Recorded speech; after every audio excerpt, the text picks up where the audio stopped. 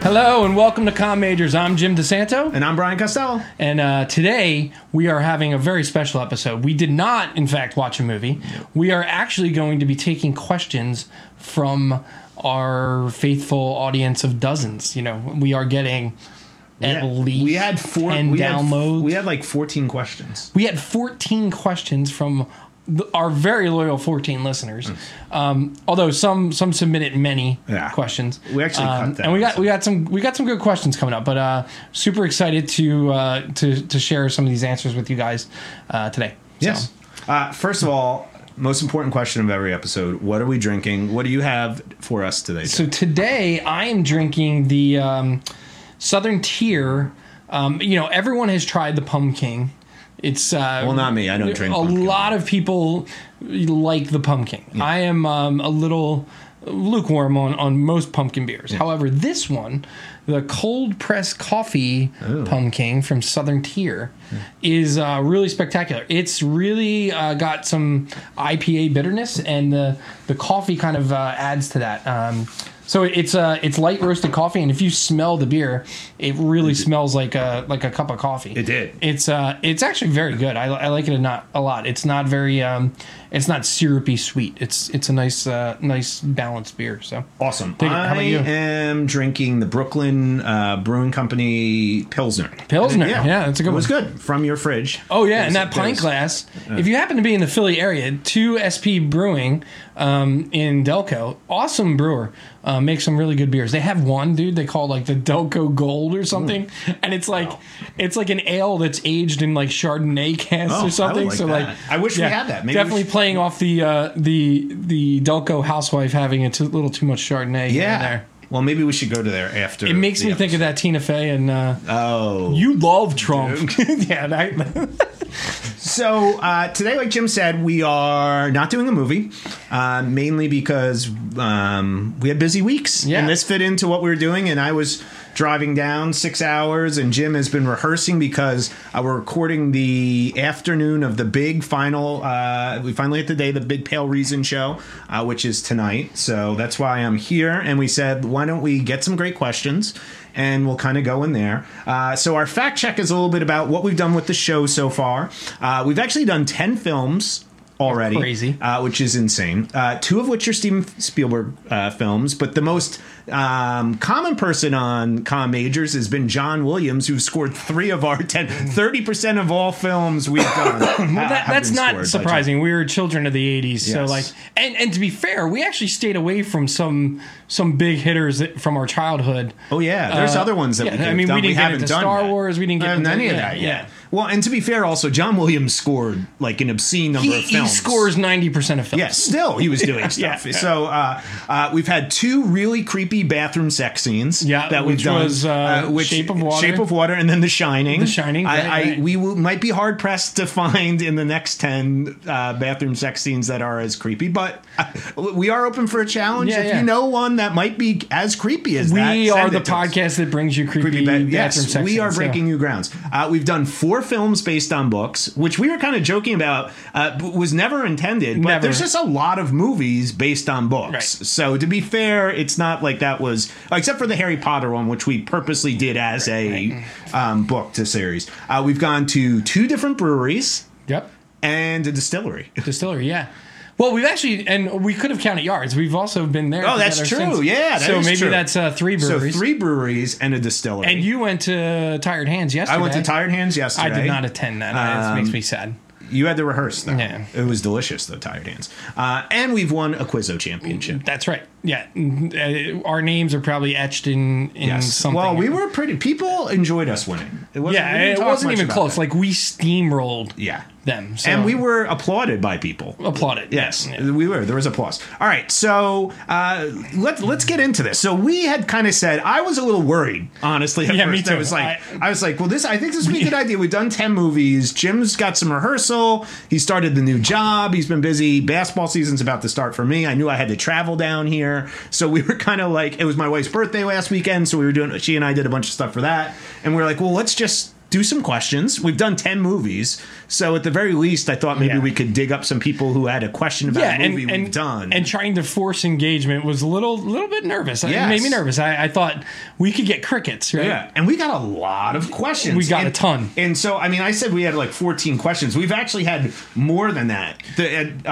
We had some people do 3 or 4 questions for us, and we had to kind of filter down. And some questions for people who wrote in, I've kind of combined them because they were similar topics. Yeah.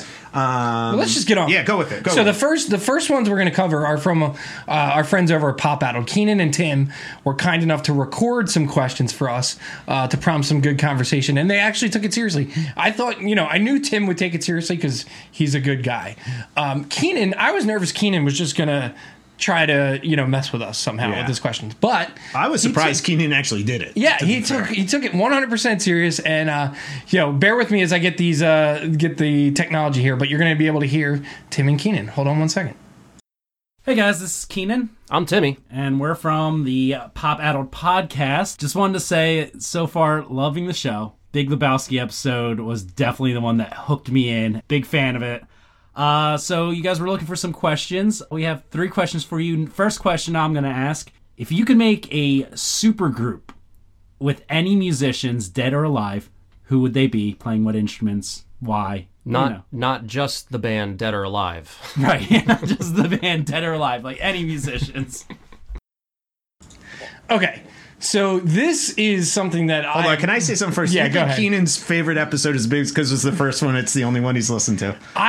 No. I actually think Keenan probably has listened to more, but I think he is a big fan of trying to help us out, and he knows that that was a good episode. We have to get him on. Yeah, we do. We were on his show. I want him to come. I want him to make him like our Star Wars guru. Oh, yeah, when we do any Star Wars stuff, it's got to be Keenan. I think Keenan needs to educate us on some Star Wars stuff, and maybe I'll bring Tim along just to I got to meet Tim. I haven't met Tim. Yeah, he seems like an awesome guy. He is. Show. Tim will help us make fun of Keenan. So it's all good. Awesome. It's all because we love Keenan. Yes. It's not anything. Okay, so supergroup. I thought about this, so I'll go first. Yeah, I haven't seen what you said, so we did not compare notes on this. We did. So you go first. So my supergroup is really just going to be a bunch of people that I love and would just love to see this mishmash of people. So I'm putting in 2 songwriter rhythm guitar players first, and they would be Bruce Springsteen. Awesome. Clearly. Who you just saw. I just saw on Broadway, and we can talk about that later. Maybe towards for the end us of the mere show. mortals who have not gone to see him. And Brandi Carlile. And if you are not if you don't know who Brandi Carlile is, I suggest you jump down the rabbit hole of YouTube and realize what an amazing She is on my list. Can you believe I'm educated enough right there? Look, Brandi Carlile. That's crazy. I picked her. Her songwriting and vocals are just out of this world good. She can blow the roof off a place. So those 2 is like the core of the band, writing songs and playing guitar. Okay. And then we need a lead guitar player. Yes. And I'm torn here because there's 100 different, especially for you players. Because you play. So this has got to be like a really. And I'm taking. This came down to a tie, and I leaned one way rather than the other. It was a tie between Tim Reynolds and Trey Anastasio, and so Tim Reynolds, if you don't know him, is the guitar player now in the Dave Matthews Band, who has basically been Dave's partner in crime from way early on. Not a full member of the band, but I still always showing up. Remember in college we would always listen when they would just play together? Yes. And they would do all those shows. He's awesome. Yeah, so he's an incredible guitar player. And Trey is just a force unto himself, a unique voice in guitar. And so I actually put the needle a little towards Trey because I would love to see what he would do with those guys. And then bass and drums, I just picked the 2 people that I thought were just so amazing that they would be able to play any style and fill in that band. And that is Flea on bass. Oh, yeah, absolutely. And Carter Beauford from the Dave Matthews Band on drums. Perfect. And if you don't know why, go, again, YouTube both of those guys and realize that they're probably the best at their instruments. Obviously, I'm not as familiar with bass, so there's probably bass players listening now that are just like, what the hell are you talking about? But I will... It's up to you, though. It's your super group. I have never found a drummer, even if they're like the most heavy metal... intense drummer that has not known who Carter Beauford is. Because I think you got to pick who you want. He's amazing. All right, so what do you got? So Brandi Carlile on vocals. Uh-huh. Now, first of all, my entire band, every member of my band could also be the lead singer of the band. That's how I picked it. So Brandi Carlile. So wait, I haven't seen your notes. Yes. I'm just going to guess that Daryl Hall and John Oates are part of this They are band. not part of it. Oh, they are no. not. I tried to be a little... Originally, You took this seriously? Originally, I was going to have a supergroup, and the supergroup was going to be the lead singer from Air Supply for his falsetto voice, Daryl Hall notes. But Brandi Carlile and Jim Croce, vocals. Okay, Jim Croce on vocals. Yeah. Wow. I like Jim Croce, and he can play guitar too. Okay. So all these people can play multiple things. On keyboard, Steve Winwood. Oh yeah, of course. Okay, that's a good one. On drums, Phil Collins. So, All right. all right, on drums, Phil Collins, and then on bass, Paul McCartney. Oh, that's a good one. So that's a good one, that, Brian. Not Damn. that it even has to like put, you know what I mean, but just Paul McCartney, you're set right there. And then on guitar, a combination Prince and Roy Orbison. That's awesome. That's So a great you can, group, Brian. So you can play. Now, granted, I have no musical taste, so it's you have to be shocked that my list is even that. No, it's good. I think we each approached this similarly and came up with two totally different lists, which is great. Well, it's a great question. Yeah, It's a great question, Keenan. Tim, All right, I'm sure look, Tim came up with that. Tim definitely came up with that question. Let's listen to the next question from Keenan and Tim. For question 2, I've been told you guys are pretty big baseball fans, so it is the off season right now, but there's already like all sorts of news flying around about free agents because there's some big free agents on the market. So, do you have any hypotheticals, theories of where Bryce Harper, Manny Machado, where those guys land? Maybe even like Cole Hamels coming back to Philly or something. Yeah, what are your thoughts?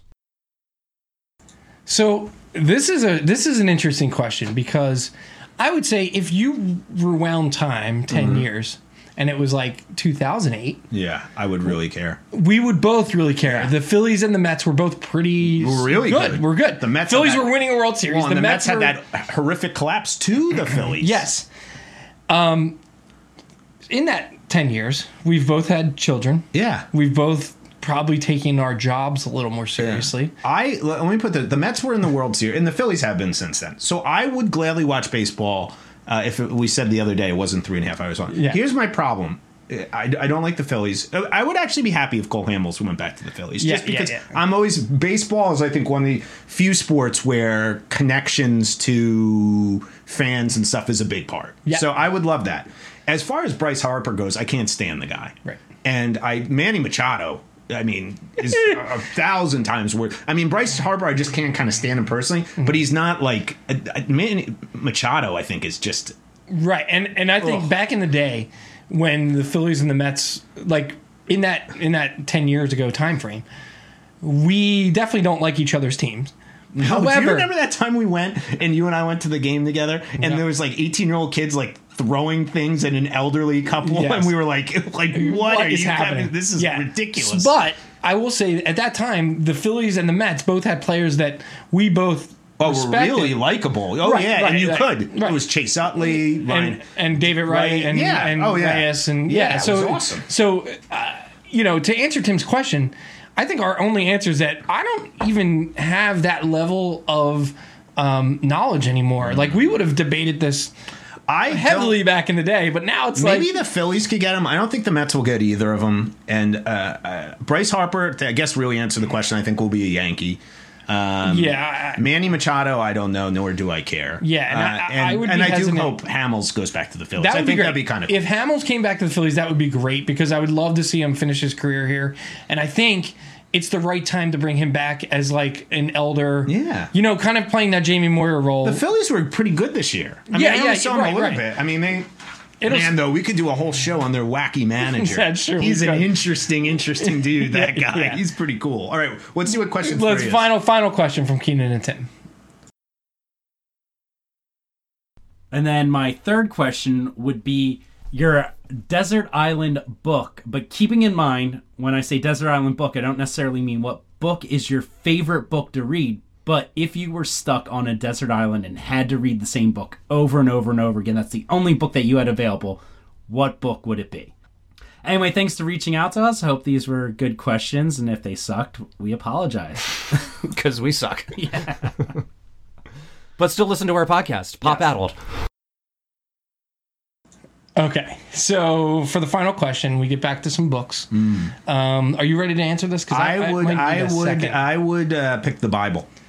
Come on. I would hope God would save me for reading the Bible. No, I thought about this. I think there's two approaches to this. One is I think you have to pick like a massively long book. Yeah. And I thought maybe Stephen King's Stand. Damn it, dude. Are you serious right now? Yes. You decide to cross party lines and take the Stand from me? Well, there's two copies on your bookshelf. You can have one. Yeah, you could read We're not going to be on the island together. Why don't you read it? But here's my other point. Or you could pick like one of those anthologies. You know how they have like a Sherlock Holmes anthology where there's like 5 or 6 Sherlock Holmes in it. The problem is... I think that's a little bit cheating, though. Like, well, I don't... But some of them are written for that way. Do you know what I mean? They were written as like magazine... Like Sherlock Holmes was never published. Most of them were never published in book form. Right. They were all magazine anthology. You know, so they were made to be as that. So I'll just take yours and say The Stand. Okay. If Brian's stealing my... Well, you can take the same book. I don't want to take The Stand. Books. It is an amazing book, and it is it's very long. The uncut one specifically. Well, that's, you know, and Stephen King has a lot to offer as far as those long books. So, but to be honest, now that I think about it, I would, like you're saying, probably take one of his groupings of short stories. Yeah, like something like that. I like that. Night Shift, or one of those that has like 25, 30 short stories that are just all interesting. One of the books I recommended, Ken Brune, his White Arrest, is like that. It's like 4 or 5 stories. So I would do that. Just an aside about Stephen King, I had no idea. I was in the library the other day. For the drive down, I got the audiobook for our next Harry Potter episode. I had no idea it was as long as it was as a gigantic book. Yeah, I had no idea it was that big. Yeah. I always knew The Stand was. I had no idea it was that long. Yeah, it is long. It looked crazy. Yeah, I was like, I might read it because I've never read it. I saw the TV, but I was like, man, I don't have time to read that. Yeah. That's like Stand territory.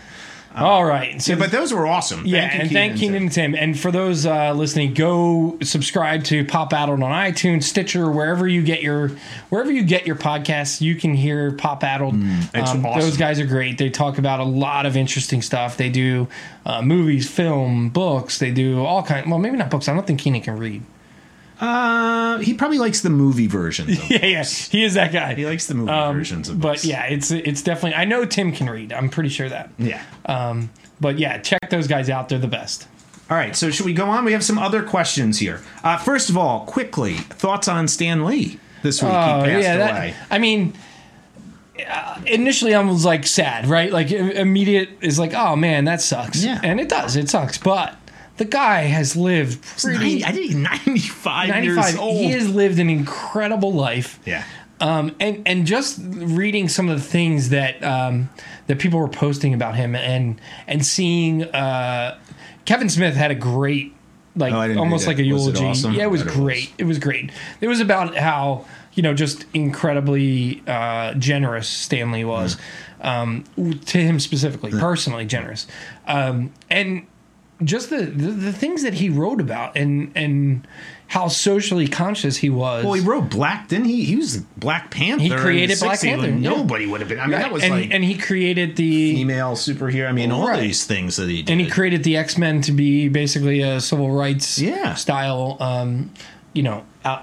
analogy. So, yeah, I think he deserves a lot of credit and he was an amazing man. So very cool to think back on some of the things. It's going to be interesting for him because besides, I'm not even thinking about the comic book angle because obviously from the comic book angle, his thing is unparalleled. But even for when people study film in like 100 years, if you think about it, the last 10 years have been dominated by his characters, which will be really interesting. They'll look at this because they're going to look at this era in history. I think like the westerns of the 50s and 60s. The comic books will be that. It's funny to think about his cameos and I heard like stink to miss him. Yeah, it's going to stink to miss him. I heard one of the funniest ways to solve that would just be to have Deadpool appear in every movie as Stan Lee in the Deadpool suit, full on suit with the glasses and a mustache and everything. That would be awesome. But like to me, that would be so funny and amazing, but I feel that some of the tone would be ruined. But it would just, I would love but to his see tone that. was always took you out of the narrative. That's true. Anyway, that is 100% true. So, but I he would is love to in see that. Captain Marvel. Oh, good. And he did do one for the Final Avengers. Excellent. So you're going to see him That's 2 more great times. news. Okay, so let's go on. I should add our first question. It was written by an AP English teacher. Yeah, and I took one look at this question and kind of like glassed over and like I'm not sure I was smart enough at the first reading of this is the question. kind of stuff that comm majors are not. No, she was not. Should not be answering this. So this comes from Megan Campbell, who I work with, and it was an amazing question. In fact, I had to kind of cut it down. There was a whole other part that Hold was on to your butts. a whole other way. But so let me read this.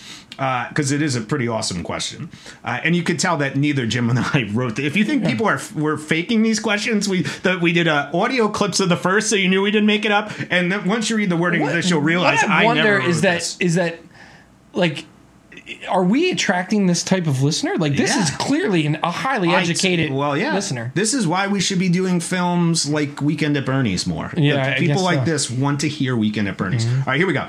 There seems to be a woeful dearth of original content. Plus, fewer genres are represented. Do you guys have any thoughts as to what is driving this trend? Obviously, bankability of a proven product is at work on the studio production side of things. But when you consider consumer demand, what socio-cultural factors do you think might be at play? Is our obsession with sequels, expanded universes, and remakes indicative of a need for narrative safety, so to speak? Are we somehow comforted by the familiar conventions of these types of films? And I did actually understand the last part of the question. That makes sense. Yeah, But that was actually that's like a whole there's some podcast series. Yeah, there's some SAT words. There's some SAT words in there. If you're from California, or we should have Megan on ACT sometime because words. she's like awesome at this. Yeah, stuff. Megan clearly. She's. Megan made me feel stupid. Yeah, it was a great question, but I think it's awesome because it ties into a lot of other people had questions of similar roles. So we're kind of rolling them all into this idea of sequels, spin-offs, all these things. Why are they doing it? There are a lot of things at play here, I think. One, I think she hits the nail on the head. For studios, movies are a huge risk. You're putting out, in some of these films, upwards of $200 million.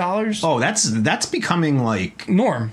Yeah, that's not even becoming the big deal anymore. So and if you don't connect with an audience and make that back within your first weekend, you are pretty much seen as a failure. Well, right? and that's probably absolutely. And that's on top of the marketing costs. So which are probably they might even be $100 million for some of these films. Right. So I get that you're right. I think it's it's kind of sad that all the movies are like that. Right. And I also think it is also, she's sort of hinting at this as well. It's indicative of our consumption of film at this point. I think, at least for me, I think in the time frame that I've been really watching movies and paying attention, I feel like in the 90s there was a real hunger for indie and interesting film, and like after the rise of like Tarantino, and I think people were like, "Whoa, there's this whole other possibility for film that are small budget, interesting films." And I think to some extent that still exists, but I don't think high school kids are really searching that. And that might just be me being old. Well, but I think they might watch. It's not film anymore. Anything that's independent is streaming, right? And it's that which stinks, honestly, because they don't go to see. It's that line between like art and entertainment, right? Well, they don't want to budget. Everything seems to be budgeted for these big movies. And I think part of it is a comfort. We comfort with the convention of these films. Yes. And sometimes I think that works.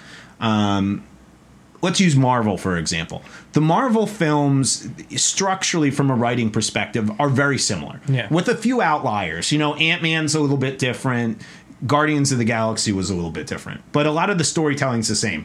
But they've been able to create it weave in a narrative together like that you get in Avengers or something like. Though I don't even know if they get that much credit because it is. I shouldn't say that because I think they should get a huge amount of credit. But Stan Lee had already built what they were, and the other guys have been able to build that. Right.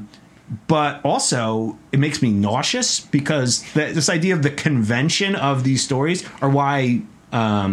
Venom was a number one film in the world. Right. And that actually bothers me. The Marvel movies don't bother me. Venom being number one bothers me. Some of these other movies that are just going to be number one, like you could basically take a dump in a waste paper basket and have a comic book character do it and would be the number one movie before anybody sees it. That bothers me. Yeah, and to speak to the genre question as well, you know, I don't think this is a problem limited to film. Like the genres of music, movies, books, television shows.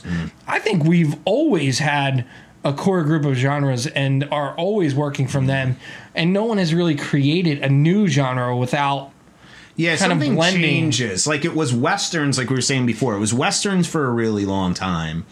You know, all through the 40s and 50s. And then the 60s, the change wasn't because of filmmakers, it was because society changed. Right. And then the same thing in the 70s. In the 70s, it's all John Frankenheimer like type stuff where it's paranoid thrillers. And then the 80s turned into pretty much so many of the movies being a Cold War narrative, like Rocky IV, Top Gun, like War Games, like all these big movies.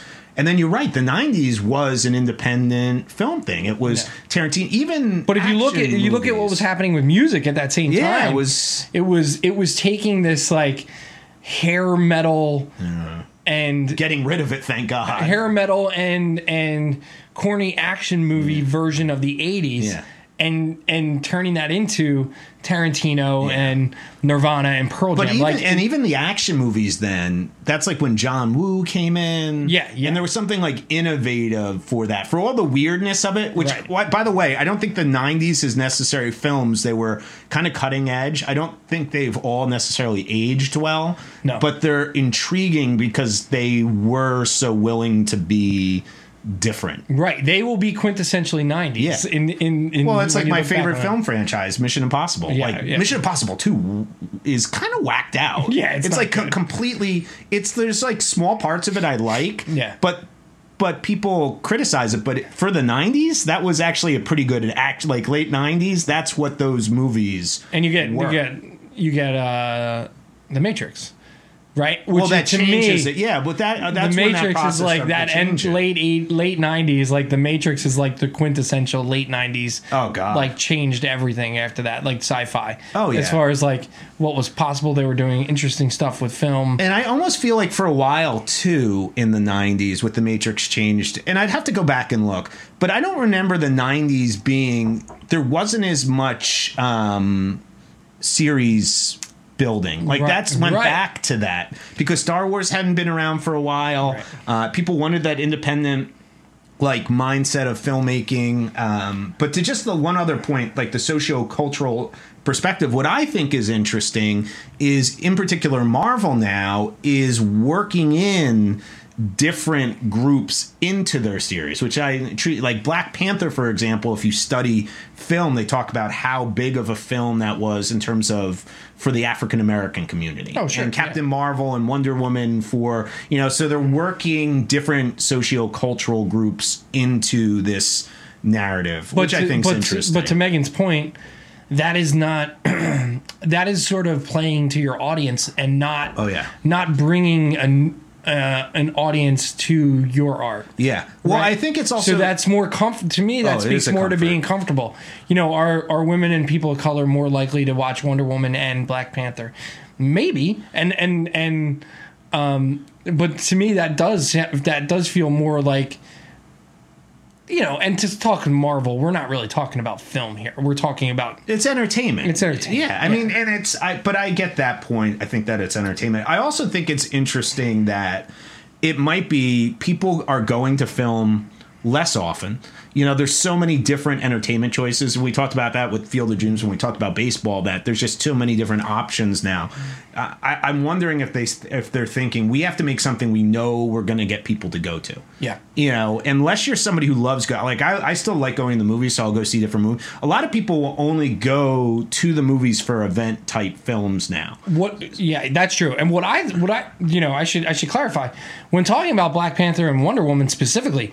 One of the things that I think is most interesting about those two movies is that I've heard from many, boring white dudes like us, that those are their two favorite movies from both sides. Well, from it's DC, it's easily DC's best easily film. Wonder Woman by a yeah. mile. And so if you get boring white dudes to like Black Panther and Black Panther was and awesome. Wonder Woman, they are both to me and put Avengers Infinity War aside, because I think that movie just I think that when we'll do that at some point, because that to me breaks a lot of genre conventions in terms it's of a little different how they did the protagonist and so everything. So Black Panther to me is the best Marvel movie. And I think Wonder Woman is easily the best DC movie. I don't even think this thing about Wonder Woman. It's not even close. Yeah, it's like I almost wish they would. I don't know. I'll say I'm going to give Aquaman maybe a chance, not in the theater, but I think that it's an interesting question, and I hope we actually made some sense out of it. Yeah. Because all right. So the next question is from very simple. It's from my mom. A simple question. Patty. What is your favorite Christmas movie? Christmas movie coming up. What is your favorite one? I have a lot of favorite Christmas movies, but I think the one that has always resonated, at least for the past decade or two, with me is, and I'll probably get shit for this, which is fine, Love Actually. Not my favorite. But really? My favorite Christmas movie. And there's just something about it that is so ingrained in the Christmas kind of feeling. And if I had to go to 2 or 3, I would definitely say the usual suspects. Christmas Vacation. Yeah. If you're looking for a comedy, you can't go any further. And we will be doing that. We will be talking about we'll Christmas spoil Vacation. it. Christmas Vacation will be our Christmas movie. And A Christmas Story. Just like another movie that just is ingrained in my enjoyment of the holidays. Yeah. Even if I'm just walking past the TV and I see a scene from The Christmas Story on, it makes me happy. Yeah, now, if Love Actually is on, I'm probably going to stop and watch it. I watch Aileen and I watch Love Actually every year, which is where me and Katie got our wedding song from. Yeah, we watch it. We watch it every year. I think it's the best Christmas movie. National Lampoon's Christmas Vacation, great. Solid gold shit, Maestro. It's just a great movie. Bill Nighy in Love Actually is absolutely he's pretty. I hear the it best. In the best Christmas song. But there's tons. I mean, there are a lot of good Christmas movies. But Love Actually is my favorite. So at some point, maybe next Christmas we'll do Love Actually. This year we had to do Christmas Vacation, which I think is the funniest, ridiculous. So people are commenting. Pat Morgan, who is nobody wants to hear, is claiming he's going to start his own podcast. He can start his own podcast, but he well, here actually his question is next. Oh, let's talk about Pat's question. So this could maybe be his podcast. So Pat asks, what is the best movie based on a book in the last decade?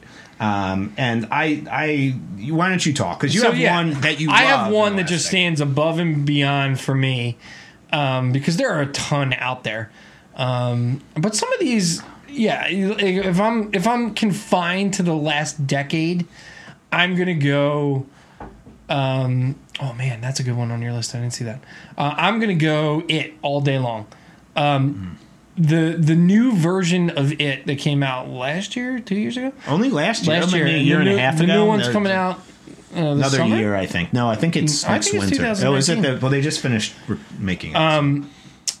Is just an absolute amazing movie. If you are a horror fan, it's absolutely a must see.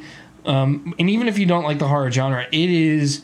It's just a really good movie. Yeah, I haven't seen it, and I'm going to watch it when we do it. So I'm holding off to do it, but I'm pretty excited about it. I thought about it more. I actually like the question in terms of more than just the 10-year window. Yeah. And I kind of appreciate Pat gave it as a 10-year window thing because... 10 years. You could go, Dave's giving us Harry Potter head thumbs down. That's way beyond 10 years, right? It is 2008, so it's the very last one we could do. But that's my point. Like, I appreciate Pat trying to limit it because otherwise you could make a massive list. Right. Which I did. I made a massive list instead. But I thought Harry Potter series, which they did a great job. Notebook. I love The Notebook. The Notebook. That's Aileen and I went on our first day. We saw The Notebook. Some other great ones that I'd hope we could do at some time. I love Tom Cruise's The Firm. Have you seen that? Yeah, but that's not within 10 years. These are ones outside of the 10-year realm here. But I'm just talking about great all-time book to Any of the Lord of the Rings? Amazing. Yeah, Right. well, specifically, I think Return of the King. Yeah. Well, you would say, because you've read the books. I haven't. I read the first book, and it just wasn't for me, Tolkien. But I loved the third movie. The first movie is actually really good, too, but it definitely... none of those movies really stand on their own, right? Like, they don't... They really need to be... consumed. Right. Yeah, It's one story. Fine. It's not a serial thing. A couple other things that just actually I think might fall in some of this I looked from a monetary perspective. Books that made the most money. Hunger Games. Oh, I forgot about it. The first Hunger Games movie is fantastic. Yeah. Now, and the second was okay, and the third was. Well, but I don't blame that. The third book was one of the. It's a train wreck of a book. Well, first of all, that we could get a whole discussion of that. She only wanted to write one book, and then they gave basically backed up a dump truck full of money to her house, and she was like, and I don't blame her for that. No. Now, some movies I would never watch, but have made a ton of money. Any of the Twilight ones. Yep. 50 Shades. Yep. Which was literally fan fiction. Yeah. So if you want to become rich, do fan fiction. Some other ones that I kind of like, Da Vinci Code was okay. Devil Wears Prada came to mind. Some really good ones from like the 80s, 90s. Yeah. Silence of the Lambs. So Brian has in his notes here: Silence of the Lambs, Fight Club, No Country for Old Men, and Gone Baby Gone. Those to me are fantastic movies. I've read the book of Silence of the Lambs, and I think that's the only one of those that I've read. But Fight Club is good. You'd like Fight Club. I've read Fight Club. I've read Fight Club. Gone Baby Gone. I love that movie, and I've only seen it like twice. I would love to watch amazing. that one again. When I first saw that movie, I'm looking at it and I'm like, Casey Affleck, is this dude going to carry this movie? Like, and there's that scene where him and who's the actress? Michelle Monaghan. Michelle Monaghan. Who's great. She's a really underrated They actress. go into that bar, and the guy at the bar starts treating her pretty shitty, and he is basically like, dude, you talk to her like that anymore, I'm going to kill you. And I was like, oh, I believed him 100%. Yeah. I'm like, okay, he's a badass, and he is awesome. No, it was he's pretty awesome. And by the way, that's a Ben Affleck movie. Yeah. Ben Affleck does. He's a great director. I almost wish he would just direct. I wish he would turn into like a Sidney Pollack and stop at and just. If anyone's out there in the chat, because there's a lot of people chatting here, Pat Morgan can't seem to use the internet correctly. He keeps posting twice. Okay. So if anyone can teach the old man how to use the internet, that'd be great. Fantastic. A couple other books. One that fell within the 10-year window, The Martian. Andy Weir with Matt Damon. I never read it. I saw that. That movie's good. Yeah, it was a good movie. And then a couple of Cloud Atlas, David Mitchell. I couldn't get through the book, man. I like the book. David Mitchell's interesting. You got to read that Bone Clocks book I gave it's you. Upstairs. That's a little bit more of a horror one. Casino Royale. Yeah, which is awesome, and then Gone Baby Gone was there. So those are the books. So that was thank you, Pat. At least you did come up with a good question. All right, our next question comes from Chris Manera, who we've known for a long, long time. What is the best 80s/90s TV song? Yeah. For me, I go with Growing Pains. Growing Pains. Yeah. Show Me That Smile. Yeah, that's That's awesome. my favorite one. Yeah, that's awesome. There's a ton out there, obviously, but that's... Yeah, I tried to compile a list of some things. The number one of all time is actually, as like ranked, they rank a lot of them. People said Cheers. And I can see that one. Cheers is a pretty good... Cheers is a pretty good one, I think. And then from there, I would say... I listed a bunch of cool ones. Golden Girls was a good one. We go from Golden Girls. We also have Dukes of Hazzard, WKRP in Cincinnati, Fresh Prince of Bel-Air, Facts of Life. That's a good one. Now, the Facts of Life actually has like 3 versions. Actually, it's 3 versions of their theme song. They had the original... And I know Chris, who asked the question, will obviously remember this. We have the original Facts of Life theme song, which was when it was a spin-off of Different Strokes. Then there was when it then switched? It then switched to a little bit more upbeat one, because the original Facts of Life show, they were the boarding school where Dana Plato went. And then it just turned into, they had no connection. Dana Plato left the show. And then it turned into like a 90s kind of like pop synth one when George Clooney with his mullet was on. So there's actually 3 different versions of that one. And maybe my favorite, Saved by the Bell. Saved by the Bell is good. When I wake up in the morning. Yeah. That's and there's a great actually one. 2 versions of that, because Saved by the Bell started as a high school in Minnesota, and then all of a sudden Southern California they were in Southern California. Yeah. So sorry. Oh, there, for those, Chris Monero just joined. Yeah. We So just sorry. talked about we had a little bit of an song interruption to Facebook. We'll get the full video out there. But Chris, our picks were my number 1 pick for favorite theme song was Growing Pains. And I think Saved by the Bell, but I like I said, I love Facts of Life. But that Growing Pains song, dude, that middle Show Me part, That Smile. Show Me That Smile. Do you know who wrote that song, right? Yeah, what's his name? Alan Thicke. Yeah, Alan Thicke. And then his son went on to be a famous musician. Yeah, his name's Thicke. Yeah, he decided. Would you consider him to be a good musician or just famous? He's famous. Yeah, I don't know. I don't know his skills. There's that change in the middle of the song. There was the best is ready to begin. Oh, it's a great song. And then it totally changes. As long as we got each. And there's that crazy guitar. Yeah, I like it. I love it. I'm telling you though, that's the one. If you have not ever listened to Facts of Life, go listen to the different versions. When they go to that '90s pop synth one, you got the George Clooney thing going on. It's awesome. Yeah, see, Monero's agreeing. Growing Pains, the best. Yeah. But I will say, runner up for me. Two that one doesn't have vocals. The Seinfeld bass line. Yeah, that's a good one. And also, we didn't put on here Cheers. But I said that. Oh, you did say Cheers. No, I said they rank that as number, like when Publix, they do it. I almost feel like but that's if you listen to that entire song, Cheers. It gets really weird.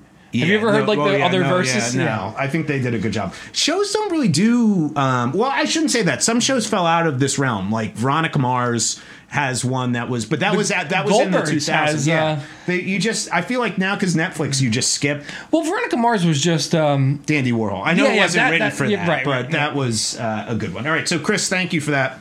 That was a great question. We enjoyed that one. All right, here's a quick one from Chris Miller. Who, in your opinion, is the best James Bond? Well, I think we both agree. This is pretty easy question, I think. And it's got to be you go. Go ahead. Mine is Sean Connery. Yeah, and mine would be Sean Connery too. If we had to go to a second one, I go Daniel Craig next. Yeah, probably. You know what though? I will say this. Daniel Craig is my second as well.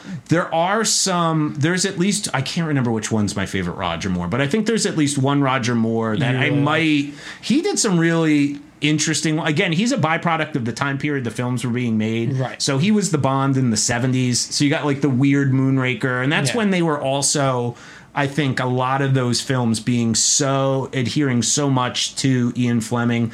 Like Moonraker is kind of a wacky, but premise, but they were abiding by that. Yeah. But I actually think every Bond other than Timothy Dalton has at least one really good Bond film. Okay. Fair. You know, like Pierce Brosnan, GoldenEye is a really good movie. Yeah, it's good. You know, there's an argument to be made after GoldenEye, it really is a 90s action movie. And they were did John Woo do one of somebody did one of those, and it was like a weird, I don't know if it was Woo, but GoldenEye was awesome. Yeah. But I think after Connery, Daniel Craig, when you look at Casino Royale, is an amazing Bond movie. And Skyfall, I mean, it's a whole other discussion. Yeah. I love Skyfall. What's your favorite? Do you like Casino Royale or Skyfall better? That's so tough. I love Casino Royale because in that he's not really Bond, right? Like, he is not the character we know as Bond until the end. Yeah. And I love that idea of... And I get this, and I would love to do LA Confidential at some point. Oh, I love LA Confidential. But there is a very similar thing going on with that movie where our main character, in LA Confidential, it's Russell Crowe. Yeah. And in Casino Royale, it's obviously Daniel Craig.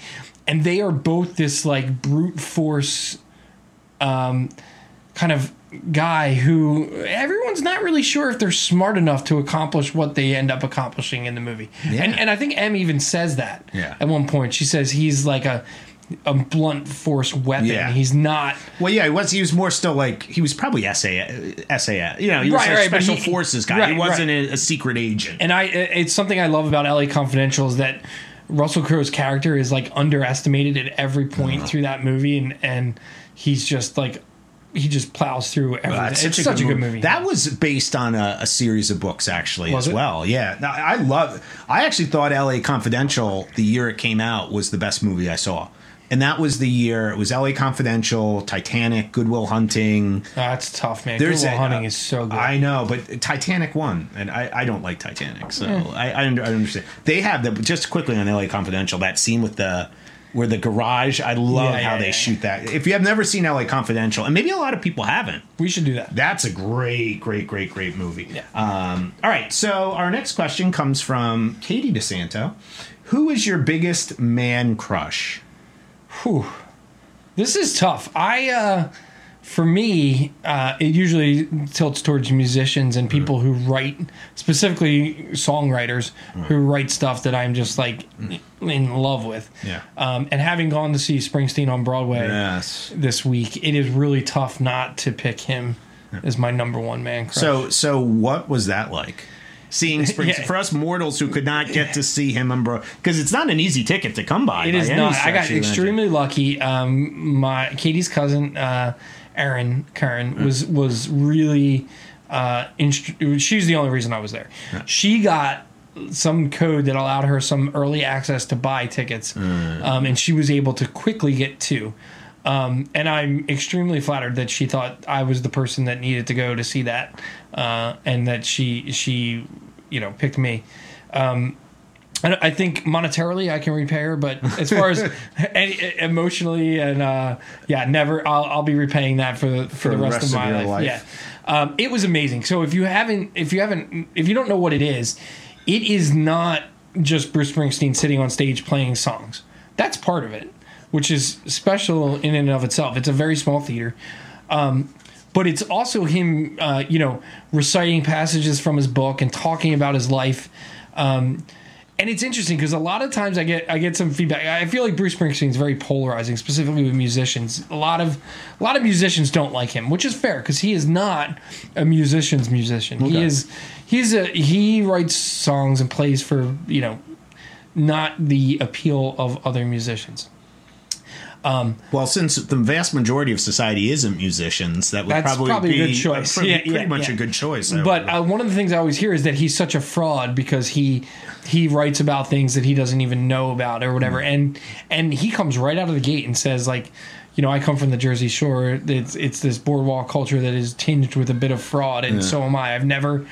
I'll just tell you the opening. He just says, I've never worked in a factory. I was never a corner punk. I was never a race car driver. And I'm tinged with fraud just as much. Well, by the way, isn't everybody who's an entertainer? 100%. But he also says, I've never gone to work 5 days a week until now. And I hate it.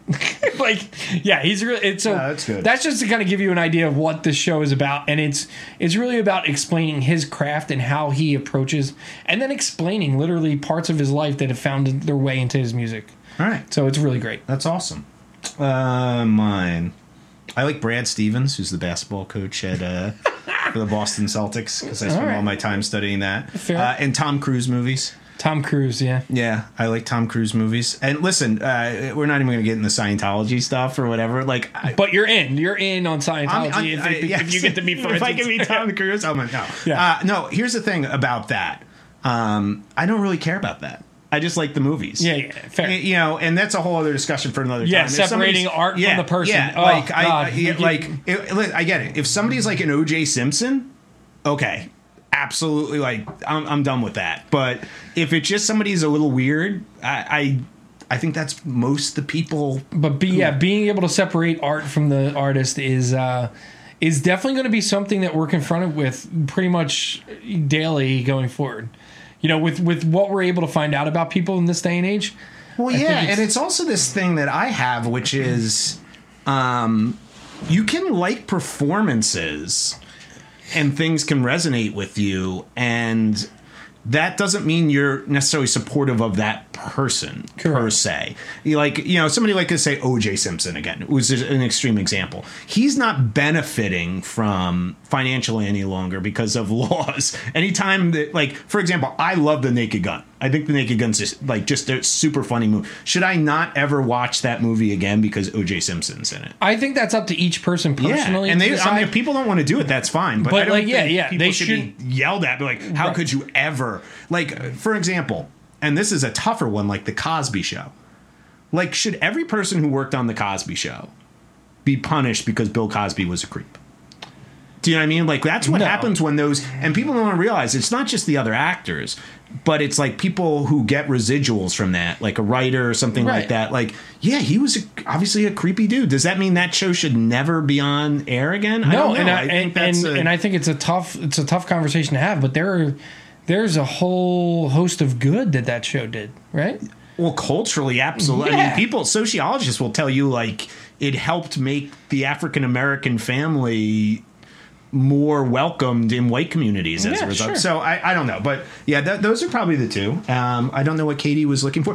Bonus question. Katie was really upset that she thought we missed a big opportunity with the Field of Dreams episode when we didn't say. She commented on that episode. How did the two of you not talk about your biggest regrets since that whole film was a regret? Well, because we don't want to. Because there's a whole kit. So that's the simple answer to that. Because we drink and want to make this a fun podcast. Yeah, I was like, this is really going to take a road. We've spent our whole lives swallowing those feelings so that we don't have to deal with them. The resentment. Yeah. But thank you for that question, Katie. All right, our next question. This is a really fun question. This question came from Jamie Rogers, who when we knew her in college, was Jamie Nichols, who worked on our other show. I forgot about that. Late Night with Brian Costello. She was our director for the first half of the second season, which I think is actually when the show was at its best. Oh yeah, it definitely. She definitely made us better. Yeah, and then she went to study abroad. Yeah, and then it all fell apart. Damn it, Jamie. Thank you, Jamie. But she had a great question here, and we haven't done anything like this before. And sometimes I'm not for this. The way she phrases this question is awesome, though. If you had to cast the following films from a crop of present-day talent, note these are the original film, not a remake, who would you cast in the lead? So we're not remaking films. Imagine we could just plug modern-day actors into the rest of the film, no remake. And the three films she gave us was Die Hard, Pretty Woman, and Shawshank Redemption. All right, so let's start with Die Hard. So I have a pretty good... John McClane. I would love to see Chris Pratt as John McClane. I think he kind of embodies that he might not be old enough. I don't know. Maybe he definitely. Bruce Willis was not that old when he shot this. Yeah, and I think seeing him as, I think he kind of has that swagger, but also the comedic and kind of tough guy. A little more. If you took like Star-Lord and made him a little more subdued, I think that would be a pretty good movie. All right, so I thought about this one for a long time, and I tried to put myself in the mindset of when Die Hard itself was made. And Bruce Willis was not an action star. Bruce Willis was only known for the show Moonlighting at this point. Right. So Bruce Willis is 5'6", was not an action star or anything. So I thought of who would be kind of like a wisecracking person that had only been on TV. So you wouldn't have thought of him as Rob McElhenney. Mac from Always Sunny in Philadelphia. That would be as John McClane. That would be great. He's got that he doesn't. Nobody would know him, but he has that ability to be. He could buff himself up as we saw on that show. So Rob McElhenney from Always Sunny in Philadelphia. Quick aside for the Die Hard question: Die Hard, Christmas movie or not Christmas? Christmas movie all the way. Do you think? I don't think so. I mean, I just think it's fun to... I think it's fun. It could be a Christmas. Okay, now here's a little bit of a trickier one. I really had to think about this one. Pretty Woman. Yeah, I when I originally read this, I only thought about Die Hard. For Pretty Woman, why don't you go first? All right, so for Pretty Woman, and it's maybe the red hair, immediately the girl role, Emma Stone. Oh, that's a great choice. Emma Stone as Julia I Roberts. finally made Katie watch Zombieland the other day. Okay. And yeah, Emma Stone's a great choice. Now somebody could say Emma Roberts, who's Julia Roberts' I wasn't niece, even thinking but of Emma Stone. Yeah. And then now where I got in trouble was I was like, who could be the Richard Gere character? That was the one who came and it hit me. Chris Pine.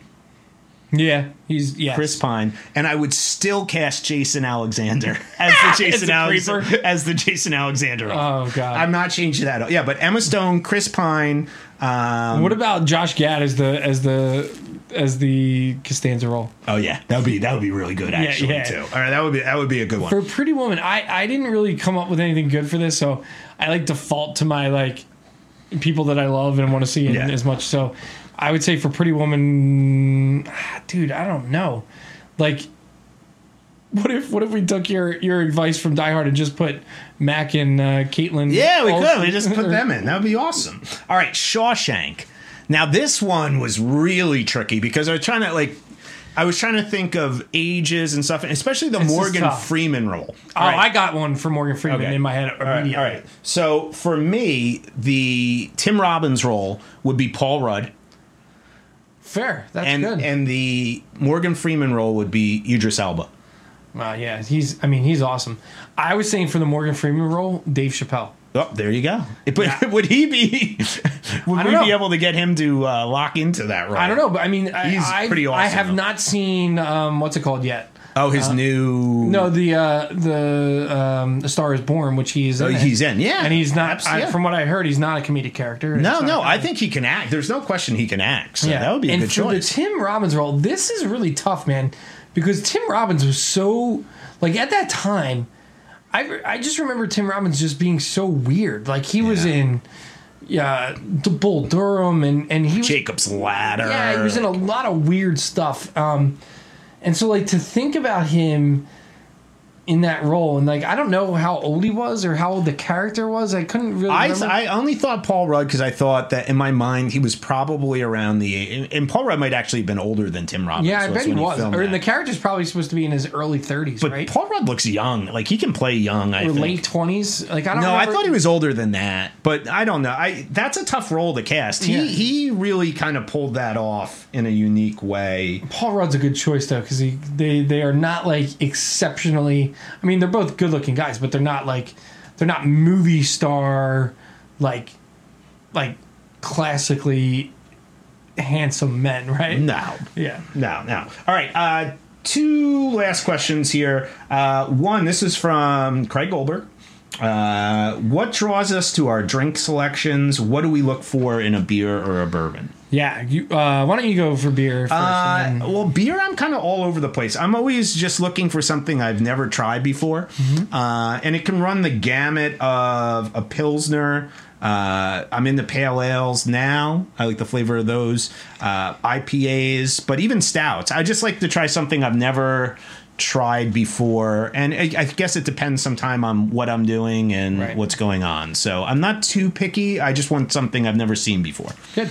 For me, for both beer and bourbon, and this goes for most of my tastes in all things, I like big risks and big swings. Take a big swing and take a big cut at something, take a risk. And maybe not so much in music because I'm a little right down the middle when it comes to music, but I do like some weirder stuff. I'm sure that if you ask my friends, I have a weird taste in music, but for bourbon and beer, so again, like Brian said, I want something that I've never really had before.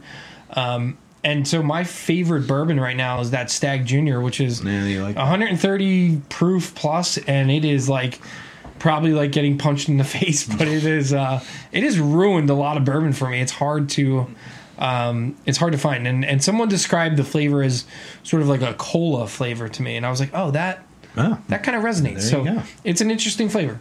All right, and our final question comes from Jerry Gilgan, my best friend of over 30 years. Now, actually, he had two questions, and his one question was so good that I think we're probably going to save it for another show because it would spiral into like a whole other full conversation. But his really good question was, do you prefer binge watching or traditional shows every other week? Pros and cons. We will do that as potentially a whole episode in itself. Right. But I want to throw that out there. His other question he wanted to know, and it ties in perfectly today, he wants to know, has Pale Reason ever actually been paid for a gig? Yeah, and I think Jerry would be really surprised to know that we got paid for a ton of shows. It was. And we probably made more than he would like to know. and the bar tab that was picked up by many of the bars where you were playing, that is true as was substantial. Yeah. So substantial. No, F you. Yes. Well, there you go. and thank you for your real question, which we will use in an upcoming episode. Or not, because you're the worst. No, I don't. No,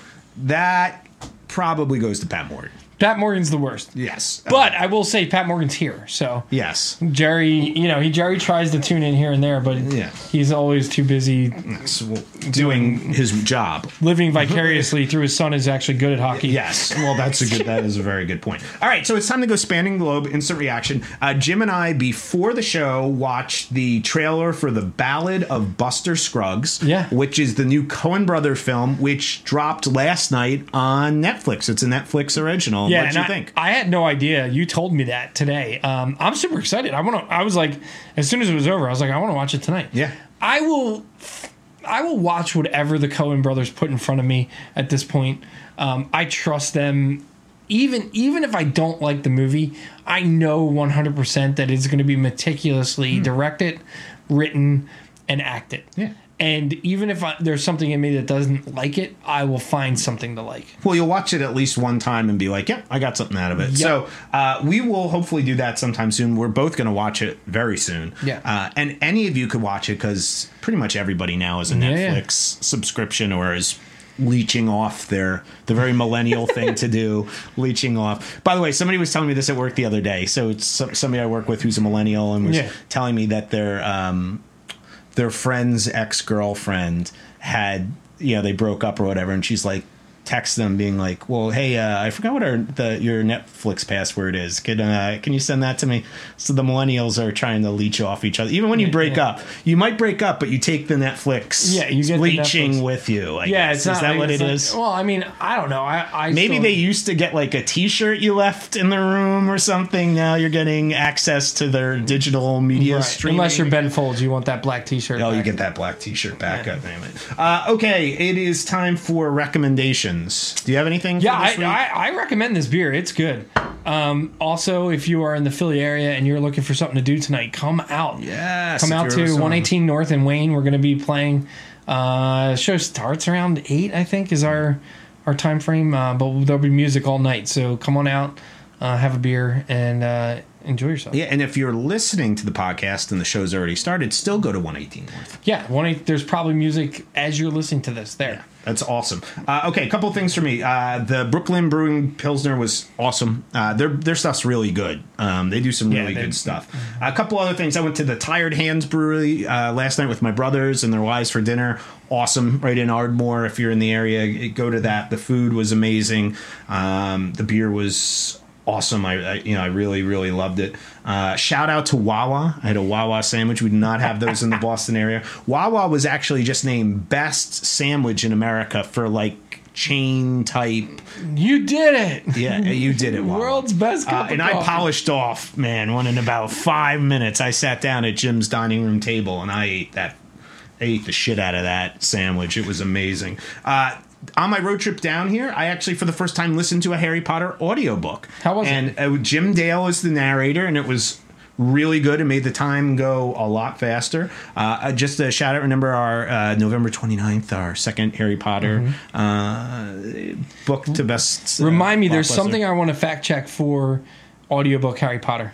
Okay. Remind me of that. All right, awesome. And then finally, this morning, before I came over to Jim's, my brother Sean, I stayed at his place, and he and I and his wife Carol were watching How I Met Your Mother, and I forgot just how much fun that show is. And my brother and I were discussing how Barney is one of the all-time great television characters of all Neil Patrick Harris. He's right up there with Charlie Kelly. Oh, yeah. Well, Charlie Kelly. Oh my God. He is just not to be believed. Plugs. Come hang out with us on Twitter at MajorsCom, B Costello Books, and Soldier on TV. And like us on Facebook. You know, if you listen to this on iTunes, jump on and just rate us. It does help us out, and it gets us in front of more people. So if you want to do that, go ahead and do that. Also, make sure you check out Pop Addled. Yes. Keenan and Tim do an amazing job. They're really fun. They've had both me and Brian on. I've been on a few times. Brian was on last time he was in town. And hopefully we'll be able to get those guys on and figure out what makes the most sense for getting us over there to chat with those guys. So awesome podcast. Yeah. And also, if you do go to the Pale Reason show tonight, for our listeners, you'll get a free drink. Just say you're on Pat Morgan's tab. Oh, that's so true. if you want a drink, just say, it's on Pat Morgan's tab. And then order probably a really expensive whiskey, because that's what I'm doing on his tab or later today. A steak sandwich and a steak sandwich. Yes, absolutely. So we will be back after Thanksgiving, probably next weekend. So everybody have a fantastic Thanksgiving. We will be doing Creed, which we're both super excited to talk about. So if you have not watched that, check that out. And until then, we will see you next time. Adios, guys. See ya.